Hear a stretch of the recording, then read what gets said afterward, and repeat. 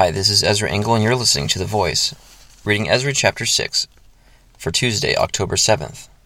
King Darius then issued an order, and they searched in the archives stored in the treasury at Babylon. A scroll was found in the citadel of Ecbatana, in the province of Media, and this was written on it.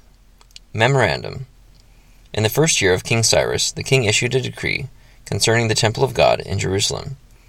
Let the temple be rebuilt as a place to present sacrifices, and let its foundations be laid.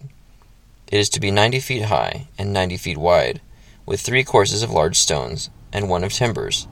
The costs are to be paid by the royal treasury. Also, the gold and silver articles of the house of God, which Nebuchadnezzar took from the temple in Jerusalem and brought to Babylon, are to be returned to their places in the temple in Jerusalem. They are to be deposited in the house of God. Now then, Tattenai, governor of Trans-Euphrates, and Shethar-Boznai, and you, their fellow officials of that province, stay away from there. Do not interfere with the work on this temple of God. Let the governor of the Jews and the Jewish elders rebuild this house of God on its site. Moreover, I hereby decree what you are to do for these elders of the Jews in the construction of this house of God. The expenses of these men are to be fully paid out of the royal treasury, from the revenues of Trans-Euphrates, so that the work will not stop. Whatever is needed, young bulls, rams, male lambs for burnt offerings to the God of heaven, and wheat, salt, wine, and oil, as requested by the priests in Jerusalem, must be given them daily without fail, so that they may offer sacrifices pleasing to the God of heaven, and pray for the well-being of the king and his sons. Furthermore, I decree that if anyone changes this edict, a beam is to be pulled from his house, and he is to be lifted up and impaled on it. And for this crime his house is to be made a pile of rubble. May God, who has caused his name to dwell there, overthrow any king or people who lifts a hand to change this decree, or to destroy this temple in Jerusalem. I, Darius, have decreed it. Let it be carried out with diligence. Then, because of the decree King Darius had sent, Tattenai, governor of Trans-Euphrates, and Shethar-Boznai, and their associates carried it out with diligence. So the elders of the Jews continued to build and prosper under the preaching of Haggai the prophet, and Zechariah, a descendant of Iddo.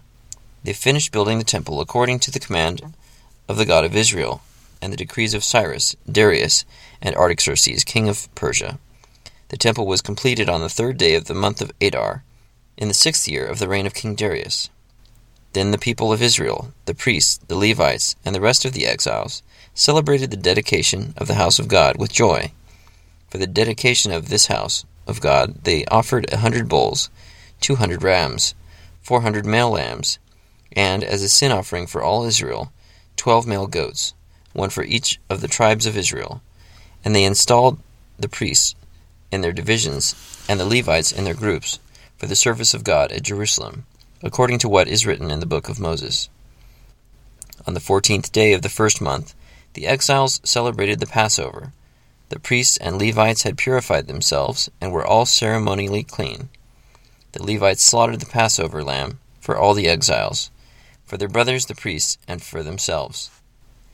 So the Israelites who had returned from the exile ate it, together with all who had separated themselves from the unclean practices of their Gentile neighbors, in order to seek the Lord, the God of Israel.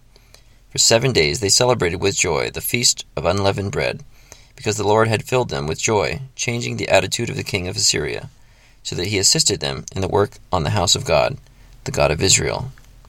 Ezra chapter 6.